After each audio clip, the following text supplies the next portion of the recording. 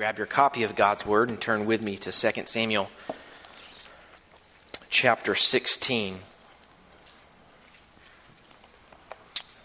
We are actually going to be covering chapters 16 and 17 this morning, but we're going to read at the outset verses 1 through 14 of 2 Samuel 16, and then I will pick up the rest in bits and pieces as we move along.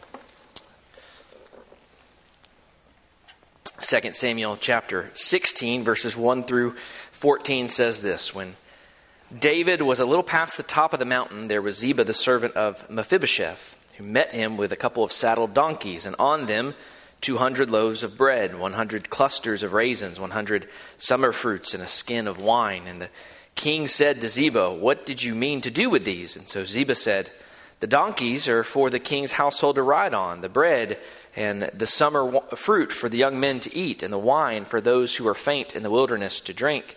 Then the king said, "And where is your master's son?" And Ziba said to the king, "Indeed, he is staying in Jerusalem, for he said, 'Today the house of Israel will restore the kingdom of my father to me.'" So the king said to Ziba, "Here, all that belongs to Mephibosheth is yours." And Ziba said, "I humbly bow before you, that I may find favor in your sight, my lord, O king." Now when David came to Baharim, there was a man from the family of the house of Saul, whose name was Shimei, the son of Gera, coming from there. He came out, cursing continuously as he came, and he threw stones at David and all the servants of the king David. And all the people and all the mighty men were on his right hand and on his left. Also Shimei said thus when he cursed, come out, you bloodthirsty man, you rogue. The Lord has brought upon you all the blood of the house of Saul, in whose place you have reigned. And the Lord has delivered the kingdom into the hand of Absalom, your son. So now you are caught in your own evil, because you are a bloodthirsty man." Then Abishai, the son of Zeruiah, said to the king, "Why should this dead dog curse my lord the king? Please let me go over and take off his head." But the king said, "What have I to do with you, you sons of Zeruiah? So let him curse, because the Lord has said to him, 'Curse David.' Who then shall say, 'Why have you done so?'" And David said to Abishai and all of his servants, "See how my son, who came from my own body, seeks my life? How much more now may this Benjaminite? Let him alone, and let him curse, for so the Lord has ordered him. It may be that the Lord will look on my affliction, and the Lord will repay me with good for his cursing this day." And as David and his men went along the road, Shimei went along the hillside opposite him and cursed as he went, threw stones at him and kicked up dust. Now the king and all the people who were with him became weary, so they refreshed themselves there. Meanwhile, Absalom and all the people... that was verse 15. We'll stop there. First Baptist Church of Grey Gables, the grass withers and the flower fades, but the word of our Lord endures forever. Gracious Father, Lord, we do thank you for your word, your kindness, your grace, your mercy to us this morning. Thank you for the confidence we have to come into your presence in the name of your Son, to know we were received as your children, co-heirs with him. And Father, thank you for pouring out your Spirit upon us. What a joy it is to know that you hear the pleas of your people, that you know our suffering, that you meet our every need in and through your Son, Jesus Christ. Would you exalt him in our sight again this morning, that we might be refreshed? We ask this in Jesus' precious name. Amen. Amen. Thank you. You may be seated.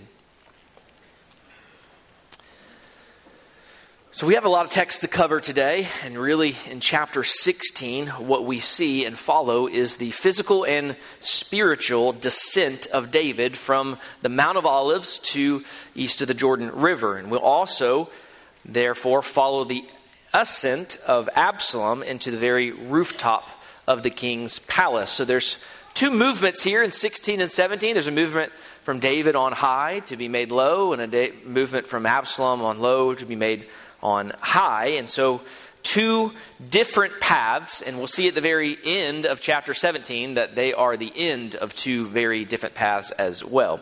Let's jump right in.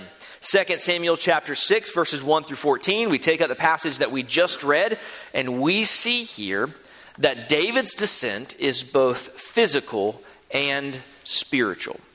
We see that David's descent is both physical and spiritual. The chapter begins with David, again, moving from the summit of the Mount of Olives, which overlooks Jerusalem on the east side, some 200 meters above, looking down upon Jerusalem. And David moves from those heights down to the depths of the Jordan line, some 1,000 meters below.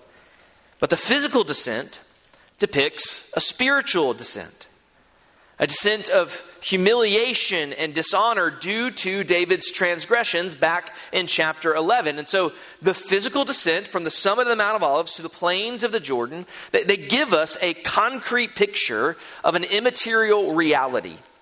And to see this more clearly, we've got to remember a couple things. First, we have to remember that David was exalted. We've seen that time and time again throughout our study in 2 Samuel. We know this to be the case, that David was exalted, right? We see it very clearly in 2 Samuel chapter 5, verse 12, where we read this: "So David knew that the Lord had established him as king over Israel, and that he had exalted his kingdom for the sake of his people, Israel." The Lord had chosen David, the last son of Jesse, a lowly shepherd, not even worth mentioning to the prophet Samuel among the sons, a man after God's own heart in Israel. So the Lord took David and established him as king over his people. He had been with him ever since, hadn't he? He'd given David victory wherever he went. Back in chapters 7 through 9, we reach the spiritual summit of David's story. But as we've seen, David forgot that it was the Lord who established him. David forgot that it was the Lord who protected him in the wilderness as he fled from Saul. David forgot that the Lord provided for him throughout his days of persecution and exile. David forgot that he was prince and not king, that he was son and not father. And David allowed his heart to be exalted above his brothers, despising the word of the Lord, and in so doing, despising the Lord himself. And so we remember that David was exalted. And so David, though he has been exalted, now we see that David is being humbled. David is now being humbled. Anybody have that experience before? The Lord has lifted you up and you experience a humbling. His descent is not just physical. David's descent is spiritual. Though through the physical descent, the Lord is showing David, and he's showing us, the reader, the cost of his sin, the cost of our self-exaltation and rebellion. In fact, the cost of his sin is made even more clear through the two events that happen in this chapter. So we see David has been exalted, that he's been humbled, and now we're going to see how the cost of his sin is made clear through this. And stick with me on this point, okay? David is unjustly judged justly. That's the first event we see, okay? David is unjustly judged justly. Yes, you heard that correctly. He is unjustly judged justly when he encounters Shimei the Benjamite of the house of Saul. Shimei throws stones, flung dust, and cursed David and all who were with him, accusing him of having the blood of Saul and the house of Saul on his hands. And now listen, we the readers, when we read that, we know that the author of Samuel has gone to great lengths to show to us that David did not sanction or reward any of the deaths of Saul and his sons. Right? We know instead that David was innocent of any blood guilt associated with Saul's house. And so the judgment of Shimei is unjust, it's wrong, and it is evil. He is falsely condemning David here. It's a clear breaking of the commandment, tells us that not to bear false witness to one's neighbor. He is also cursing, by the way, a ruler of God's people, which was expressly prohibited in Exodus 22:28. So Shimei is dead wrong in his false accusation, and his maligning curse will eventually come back upon his own head when he's put to death at the beginning of 1 Kings. But David at this time refuses to stop him, recognizing that though Shimei may have the wrong crime, he does not have the wrong verdict. David is guilty. And he knows that he is.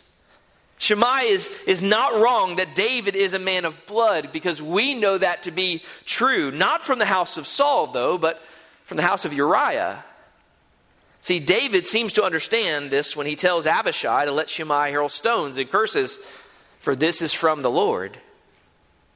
Now notice, David doesn't say that Shimei is right or righteous. Quite the opposite. David explicitly says that Shimei is doing wrong. But David believes that the Lord has ordained this evil instrument as a rod of discipline against David's transgressions. In other words, what we have is what's common in the scriptures. It's another instance of the Lord using the evil intentions of men to accomplish his righteous will.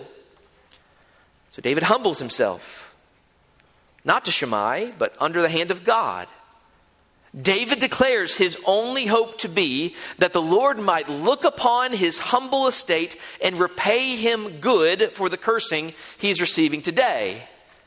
In other words, David is entrusting himself to the one who judges justly. David understands it's far better to receive the temporary empty curses of men than to receive the eternal and full curse of God against David's transgressions. And if any doubts remain that this is the instrument of God's discipline against David, then it becomes abundantly clear by the end of chapter 16. Where we go on to read the very record of the fulfillment of God's judgment declared against David in chapter 12. The betrayal and counsel of Ahithophel and the betrayal and rebellion of David's own son Absalom, this and these things, these are the God-ordained consequences of David's transgressions. That's exactly what we see in the rest of chapter 16. We see this other event that reveals to us the cost of David's sin. It's the God-ordained fulfillment of what God had declared in 2 Samuel chapter 12. If you're thinking, well, what did he declare in 2 Samuel chapter 12? Let me bring your attention back there. In verse 11 of 2 Samuel 12, it says, "And I will take your wives before your eyes and give them to your neighbor." Remember, this is the Lord telling David what the punishment consequence for his sin is going to be. "And he shall lie with your wives in the sight of the sun, for you did it in secretly, but I will do this thing before all of Israel, before the sun." Now, what do we see in 2 Samuel chapter 16, verse 22? "And Absalom went into his father's concubines in the sight of all Israel." See, David's descent is actually paralleled by Absalom's ascent. If you look at the second half of 2 Samuel 16, we really have two sections here. And there are various ways the author draws our attention to these two distinct sections. For instance, David encounters two Benjamites, followed by Absalom encountering two counselors. Both begin with deception. David moves from the summit of the Mount of Olives to the ford of Jordan in the wilderness. Absalom enters into Jerusalem and ascends to the very roof of the palace, ironically, where Absalom's father's troubles started back in chapter 11. And so just as David's ascent is both physical and spiritual, the same can be said about Absalom's ascent. Absalom's ascent is also both physical and spiritual. Absalom literally ascends to the highest place in all of Jerusalem. But this physical ascent depicts, again, a spiritual and material reality. So let's look at the heart of this Absalom character as we've seen it unveiled to us in the scriptures. Who is Absalom? Well, here's what we know about Absalom. Absalom is the consummate king of the nations. He is. When we think about 1 Samuel 8, right? We want a king like the king of the nations. This is Absalom. How do I know that? Well, back in chapter 14, we read, "In all of Israel, there was no one so much to be praised for his beauty or handsomeness as Absalom. From the sole of his foot to the crown of his head, man, he was a looker." This guy, as they say, was fine, with a Y in there. Not only that, but those same verses record this, that he had hair, and a lot of it, heavy hair, They actually explain the weight of his hair. Happy birthday, Lance, by the way. Now, you got to understand, in the Hebrew, there's actually a play between the word that depicts or talks about weight and the word that depicts glory and honor. These two words are closely related. And so here's Absalom and his honor and glory. He is the man. Absalom has an appearance of a king, we might say. So we move to chapter 15 and read verse 1 of 2 Samuel 15. It says, Absalom provided himself with chariots and horses and 50 men to run before him. And you know what those 50 men would probably cry out? Here comes Absalom. He is the man. He flatters and he forces his way into the hearts of the men of Israel. And now we find him on the rooftop lying with 10 of his father's concubines. If the physical descent of David reveals spiritual humbling, then this physical ascent of Absalom to the roof of his father's house reveals spiritual self-exaltation. Absalom depicts the autonomous will to power, the Superman who takes the kingdom of heaven by force. Absalom, we could say, is the quintessential son of Adam, from the crown of his head to the sole of his foot. All appearance, no heart. He's got the looks, but he doesn't have Yahweh. Don't lose sight of that, by the way. See, it's really easy for us to get wrapped up in the details of the events of the story itself as they unfold. But friends, as we've learned throughout the whole of the Bible up to this point, all that really matters is whether or not Yahweh is with you. And Absalom is without him. So Absalom is a consummate king of the nations, but Absalom is also self-appointed, not the Lord's anointed.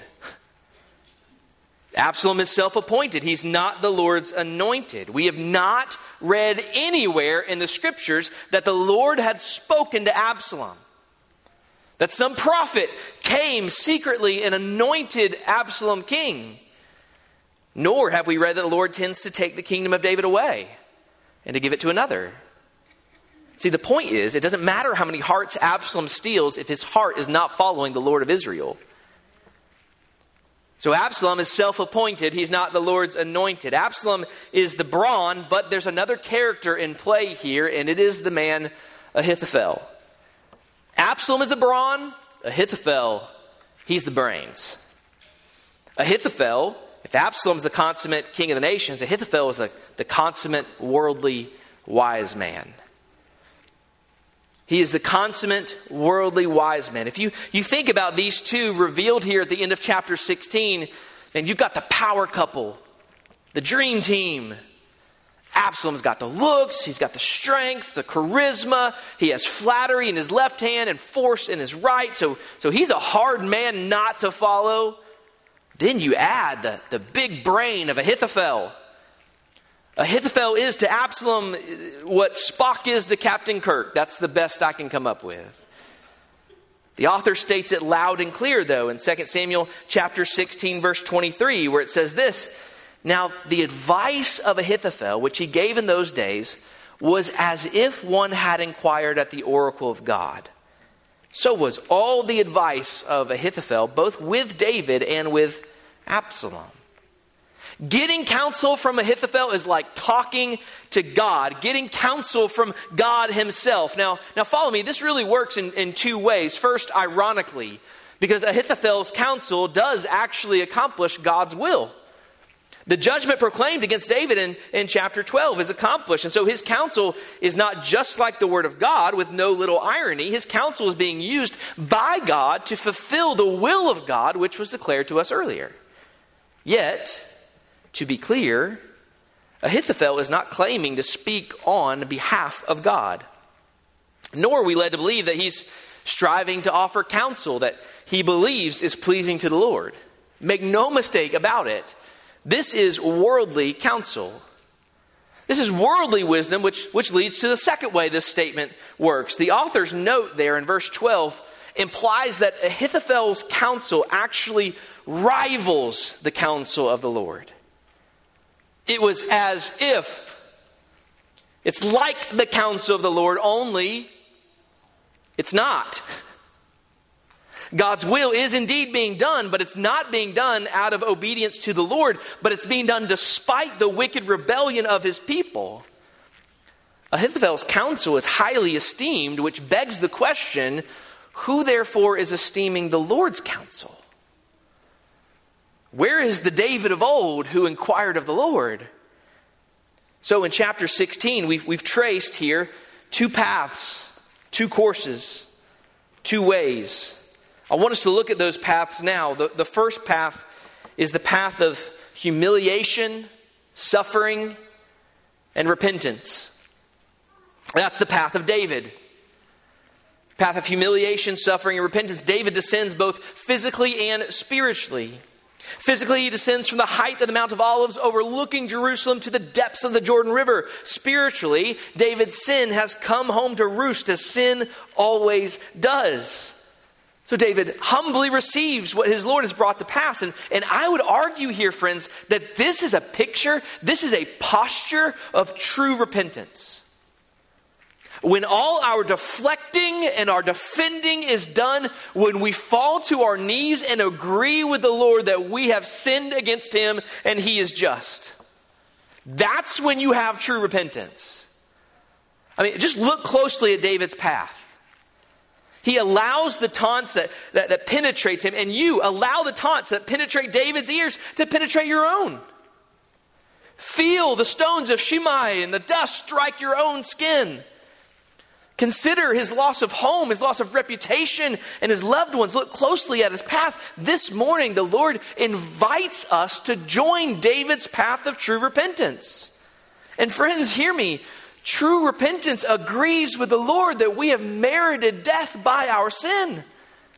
That we in ourselves bear dishonor and shame more than our earthly enemies even realize. In fact, when our earthly enemies, when they hurl insults to us and false accusations against us, we remember that even when their accusations are not true, we're worse than they know. If they only really knew. Our sin is even greater than they think. We actually deserve more shame, not less. And so we bear it while looking to the one who will repay us for the cursing that falls upon us today. Why? Because in doing so, we're looking at the one who has repaid us good for the curse that has fallen upon his son. He's the true David, the Son of God, who came to take our place. Just think, friends, about how this passage prepares us for the true and better Son of David. We must see there is only one who is humble, not because of his sin, but because of ours. You want to find your place in the story? I love doing this, don't you? I always remember being raised listening to Old Testament stories and thinking, man, I'm so David here, man, I got to be a Daniel, I got to be a Joseph. Let's go ahead, let's find our place in the story. Where is it? If you've been here long enough, you should know. You know who you are in the story? Shimei. That's who you are. Nobody really wants to be a Shimei, do they? Don't really point that out much in Old Testament stories, but that's who we are. We are at enmity with God and his anointed. You and I were rebels against his will. We flung the insults, the stones, and the dust. Rebelling against the God who loves us even so, sending his own son while we were at enmity with him in order to take our place. Off of the donkey, he came and took the place of Shimei so that his father looked upon him as though he was the one who had wrongly accused his neighbor. That he was the one who was cursing the Lord's anointed. It's almost beyond fathoming, isn't it? And why? So that we might be received by our Father with grace and peace, that we might know his love and be brought to repentance by the grace of God, hearing the gospel, having our hearts changed by the work of the Holy Spirit, hearing with faith, being humbled to repent and recognize God's law is true, that I'm condemned and I have no hope apart from Christ Jesus, my Lord and Savior. So we walk the path of repentance when we agree with God that our sins are severe and his punishment is just. Listen, beloved, this morning I'm reminding us that this isn't an act we do in a moment in time, But this, David's state here in 2 Samuel 16, it's actually a posture that we maintain throughout our wilderness wanderings. That we're constantly aware that though the world hurls insults at us of various kinds, as we trust in our Lord and Savior Jesus Christ, that He is with us. Friends, if you have not walked this path, but maybe you're here and you remain an Abishai, right? Determined to cut off the head of everyone who falsely accuses you.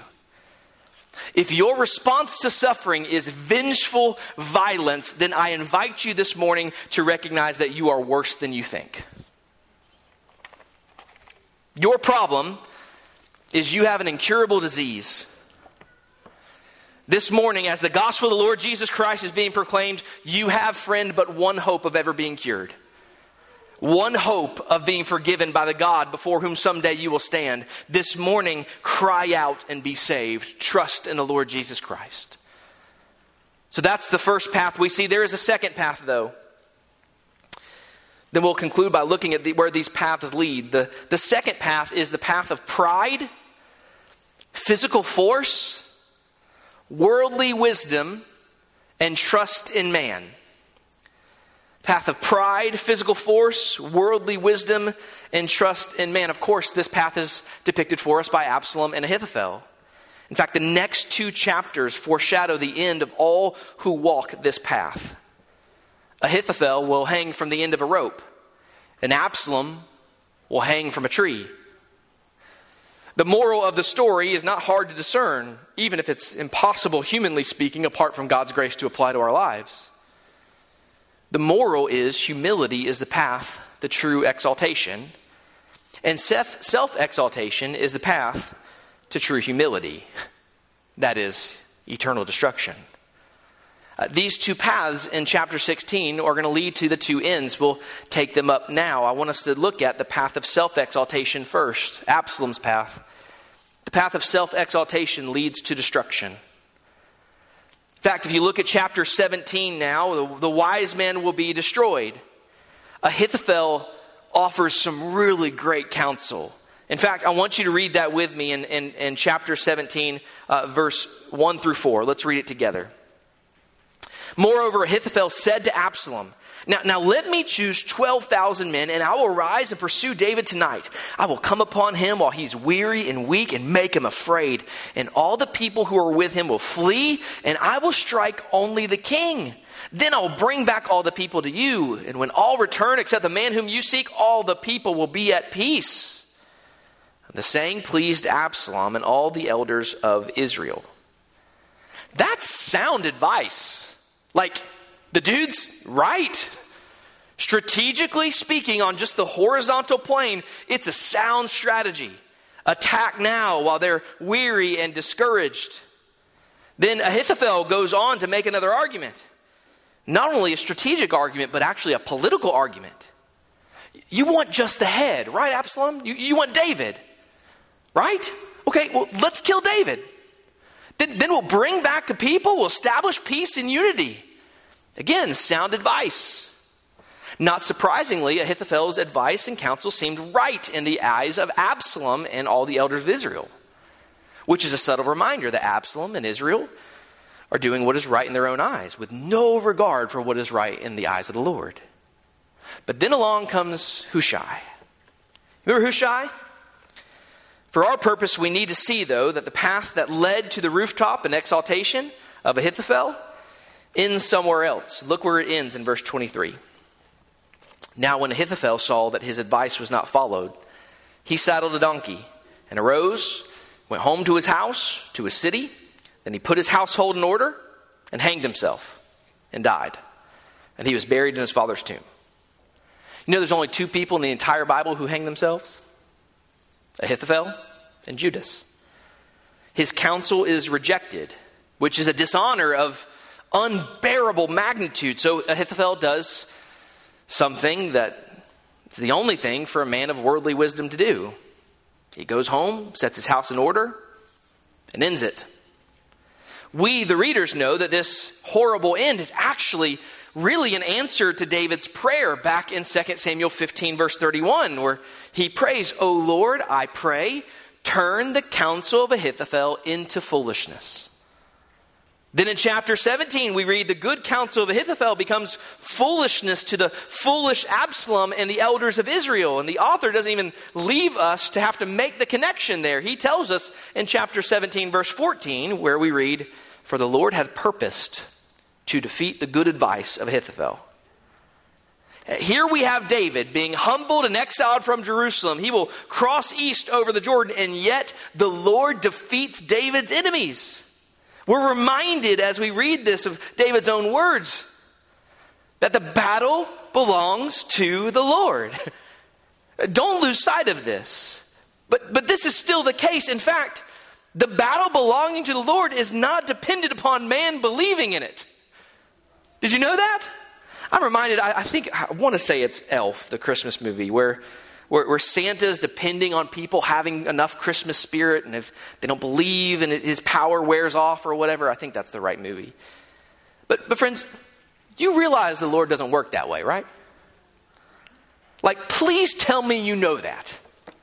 The battle belongs to the Lord when you know it and when you don't. Praise be to God. God is still God, even when you don't recognize him as God. He's still sovereign, even when you forget it. God is still at work to bring all things about the good of his people, always and everywhere, whether you doubt it or believe it. And here again, we're brought face to face with the reality that we struggle to see and believe. The battle does belong to the Lord. Because David, without bow or sword, shield or spear, horse or chariot, the Lord defeats Ahithophel and puts him to death for raising his hands against the Lord's anointed. We learn that the wise of this world will be destroyed, but we also will see that the strong will be destroyed as well. There's another end to that same path. The counsel of Hushai comes, and it not only defeats the counsel of Ahithophel, but it also reveals the heart of Absalom. In fact, a comparison of the two men's counsel is very telling. Ahithophel's counsel is short and straightforward. He uses very little figurative language and prefers the first person. He says, "I will arise, I will come upon, I will strike, and I will bring." Hushai, on the other hand, is long-winded. Don't even go there. He uses lots of figurative language.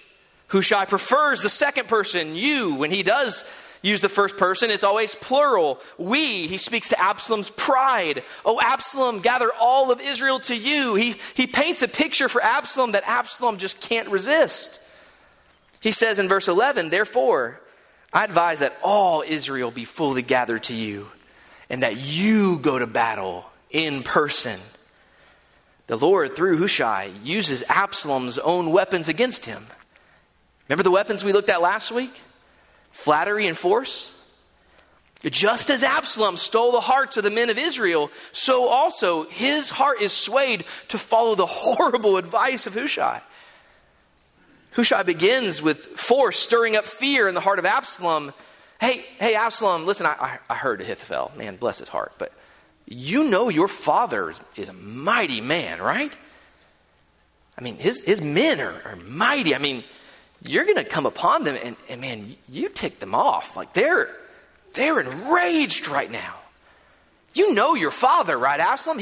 He's a warrior, bro. He's an expert in war. He keeps using up this language, stirring up fear in Absalom's heart. He basically says, Absalom, if you pursue them right now, they are going to kick your tail. Then he has Absalom's attention. Absalom thinks, wow, well, you know what? I didn't picture it like that. That doesn't sound good. Now he's set up for flattery. Absalom, here's what you should really do. Gather all of Israel. And Absalom can just picture it. All of Israel flanked in behind him. His hair's just flowing in the wind, right? Everyone's just distracted by his hair, but it doesn't matter because he has all of Israel with him and the battle's secured. And then he uses Absalom's other favorite tool, force. Oh, Absalom, we won't just kill David. We will kill every last man. And if they flee to a city, we'll go to that city and we'll pull it into the sea. We will destroy them. You can just see Absalom's like starting to drool, right? He's getting all fired up. He's like, yeah, let's do this. And I don't know if that was exactly what he's like, but But he says, that sounds good. And of course it does. Right? Because who is Absalom? He's a consummate king of the nations. He's a violent, boastful man. And Hushai speaks right to his stony heart. Yeah, let's kill every last one of those. But in the end, as we'll actually see in a couple weeks, all the force at Absalom's disposal is utterly useless against the Lord's anointed. Absalom survives chapter 17, but the end of Absalom's path is already declared in verse 14. For the Lord had purposed to defeat the good advice of Ahithophel to the intent that the Lord might bring disaster on Absalom. The end of his path is destruction. And church, this passage demands a response for us. Where does our trust lie? In the wisdom of men or the whole counsel of God? The other path revealed in chapter 17 does not lead to destruction, but blessing to life with God. We find this in chapter 17, verses 15 through 28. In fact, that's what we see next, is if the path of pride and self-exaltation leads to destruction, then the path of humble repentance leads to life. It's exactly what happens. The Lord offers his people a reminder of his ability to bring us home. In verses 15 through 22, there we read this account, and stop me if you've heard this before, pay attention. There's two spies. They're waiting for word from Hushai, who is himself a spy from David. Hushai brings word. The son of Zadok and Abiathar are waiting for news that they might carry it to David, but they're spotted. So they're fleeing from their pursuers, and they find refuge. A woman hides them in a well, covering it with grain. See, we would just read that and think, well, that's good. It's nice that they recorded that, and just keep on reading. But we should remember, I've read that before.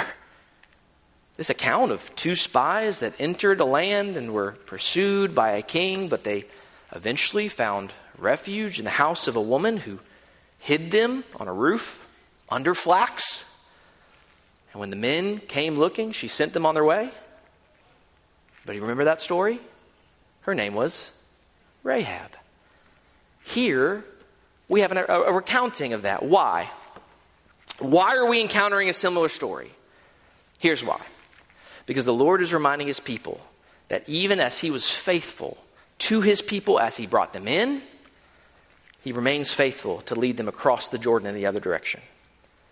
See, at the end of this, we'll see that it is better to be in the wilderness with Yahweh than in Jerusalem without him. But church, do we really believe that? I mean, let me ask you, do we understand that it doesn't matter whether your experience is wilderness or the rooftop palace of Jerusalem? What matters is Yahweh with you? Is the Lord with you? See, this is actually communicated in another way here in our passage. These two chapters end and begin with provision. Did you notice that? At the end of chapter 17, look what we read in verses 27 through 29. Now it happened when David had come to Mahanaim, that Shobai, the son of Nahash from Rabbah of the people of Ammon, Machir, the son of Amiel from Lodabar, and Barzillai, the Gileadite from Rogelim, brought beds and basins, earthen vessels and wheat, barley and flour, parched grain and beans, lentils and parched seeds, honey and curds, sheep and cheese of the herd, for David and the people who were with him to eat. For they said, the people are hungry and weary and thirsty in the wilderness. The point's the same, though. God, who faithfully provided for Israel in the wilderness, is with David once again providing for his people. The Lord is faithful in his provision. He is able to provide even in the midst of every struggle, trial, and tribulation we will face here on earth. He is able to provide all that we need. And here is this clear depiction before our eyes of the exalted Absalom. You see, reading this in our eyes, the temptation is to be like, oh man, I would rather be Absalom here. Look, we know the end of the story, so we would never say that. But as we look at it, the reality is in the flesh, who would you choose? The descent under the curse of Shimei as he throws stones and hurls his insults? Would you choose to arrive weary at the Jordan crossing over the promised land away from the city of the king? Is that what you would choose? No. Through the humbling of his people, they grow in their dependence upon him and they see his provision even in their trials. And yet, we constantly desire that which actually blinds us to our dependence upon God. Let me ask you, is there anyone hungry this morning? What's your prayer? Father, please relieve my suffering. Please listen, I'm not saying we shouldn't pray that. I'm saying, should we pray it so quickly? Like what if it would be better to be in the wilderness, experiencing the kind provision of the Lord, knowing your dependence upon him, and becoming more familiar with your weakness? Coming to understand that in the end, you are often tempted to place your faith in the wisdom of men, in the strength of men, in the comforts that we tend to surround ourselves with, and it's all fading. It's all vain. Like, what if we actually embraced our wilderness experience in such a way that we recognize it is the Lord who is at work in the midst of our trials and tribulations, constantly, faithfully providing for us as his people? That we might learn to pray, Lord, just take me wherever you will, but please let me know your abiding presence. Lead me to the rooftop of Jerusalem or east of the Jordan, but let me know your abiding presence. Let me never forget my complete and total dependence, because it is better to be hungry, weary, and thirsty now in the wilderness than to be satisfied in the city of man without our King Jesus. May we always, always remember that. And friends, he doesn't waste an ounce of your suffering. He doesn't waste one bit of your trial, tribulation. None of it. He uses every ounce to draw his people close to him so they could see his faithful provision, and they would recognize that all this world has to offer doesn't actually provide us with a whole lot of nothing. But he has everything we need pertaining to life and godliness. And he's worth giving every ounce of our lives to day by day, whether it be in the wilderness or in the palace. Amen. Would you stand as we close this morning?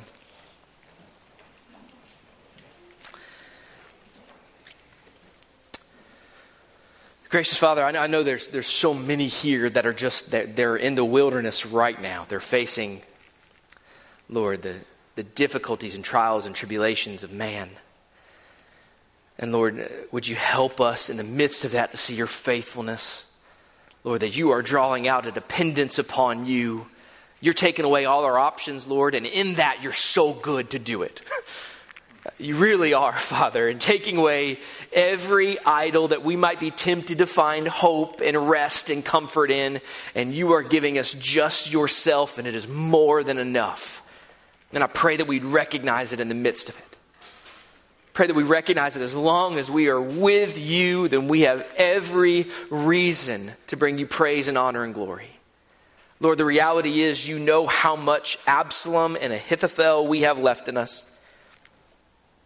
How often we are tempted to look in horses and chariots, and how often we're tempted to seek and prefer the counsel of men, how tempted we are to seek the rooftop of Jerusalem when you bid us to come know you better east of the Jordan. Please, Father, would you lead us wherever you will, but help us to know your abiding presence. It's more than enough. We ask this in Jesus' precious name.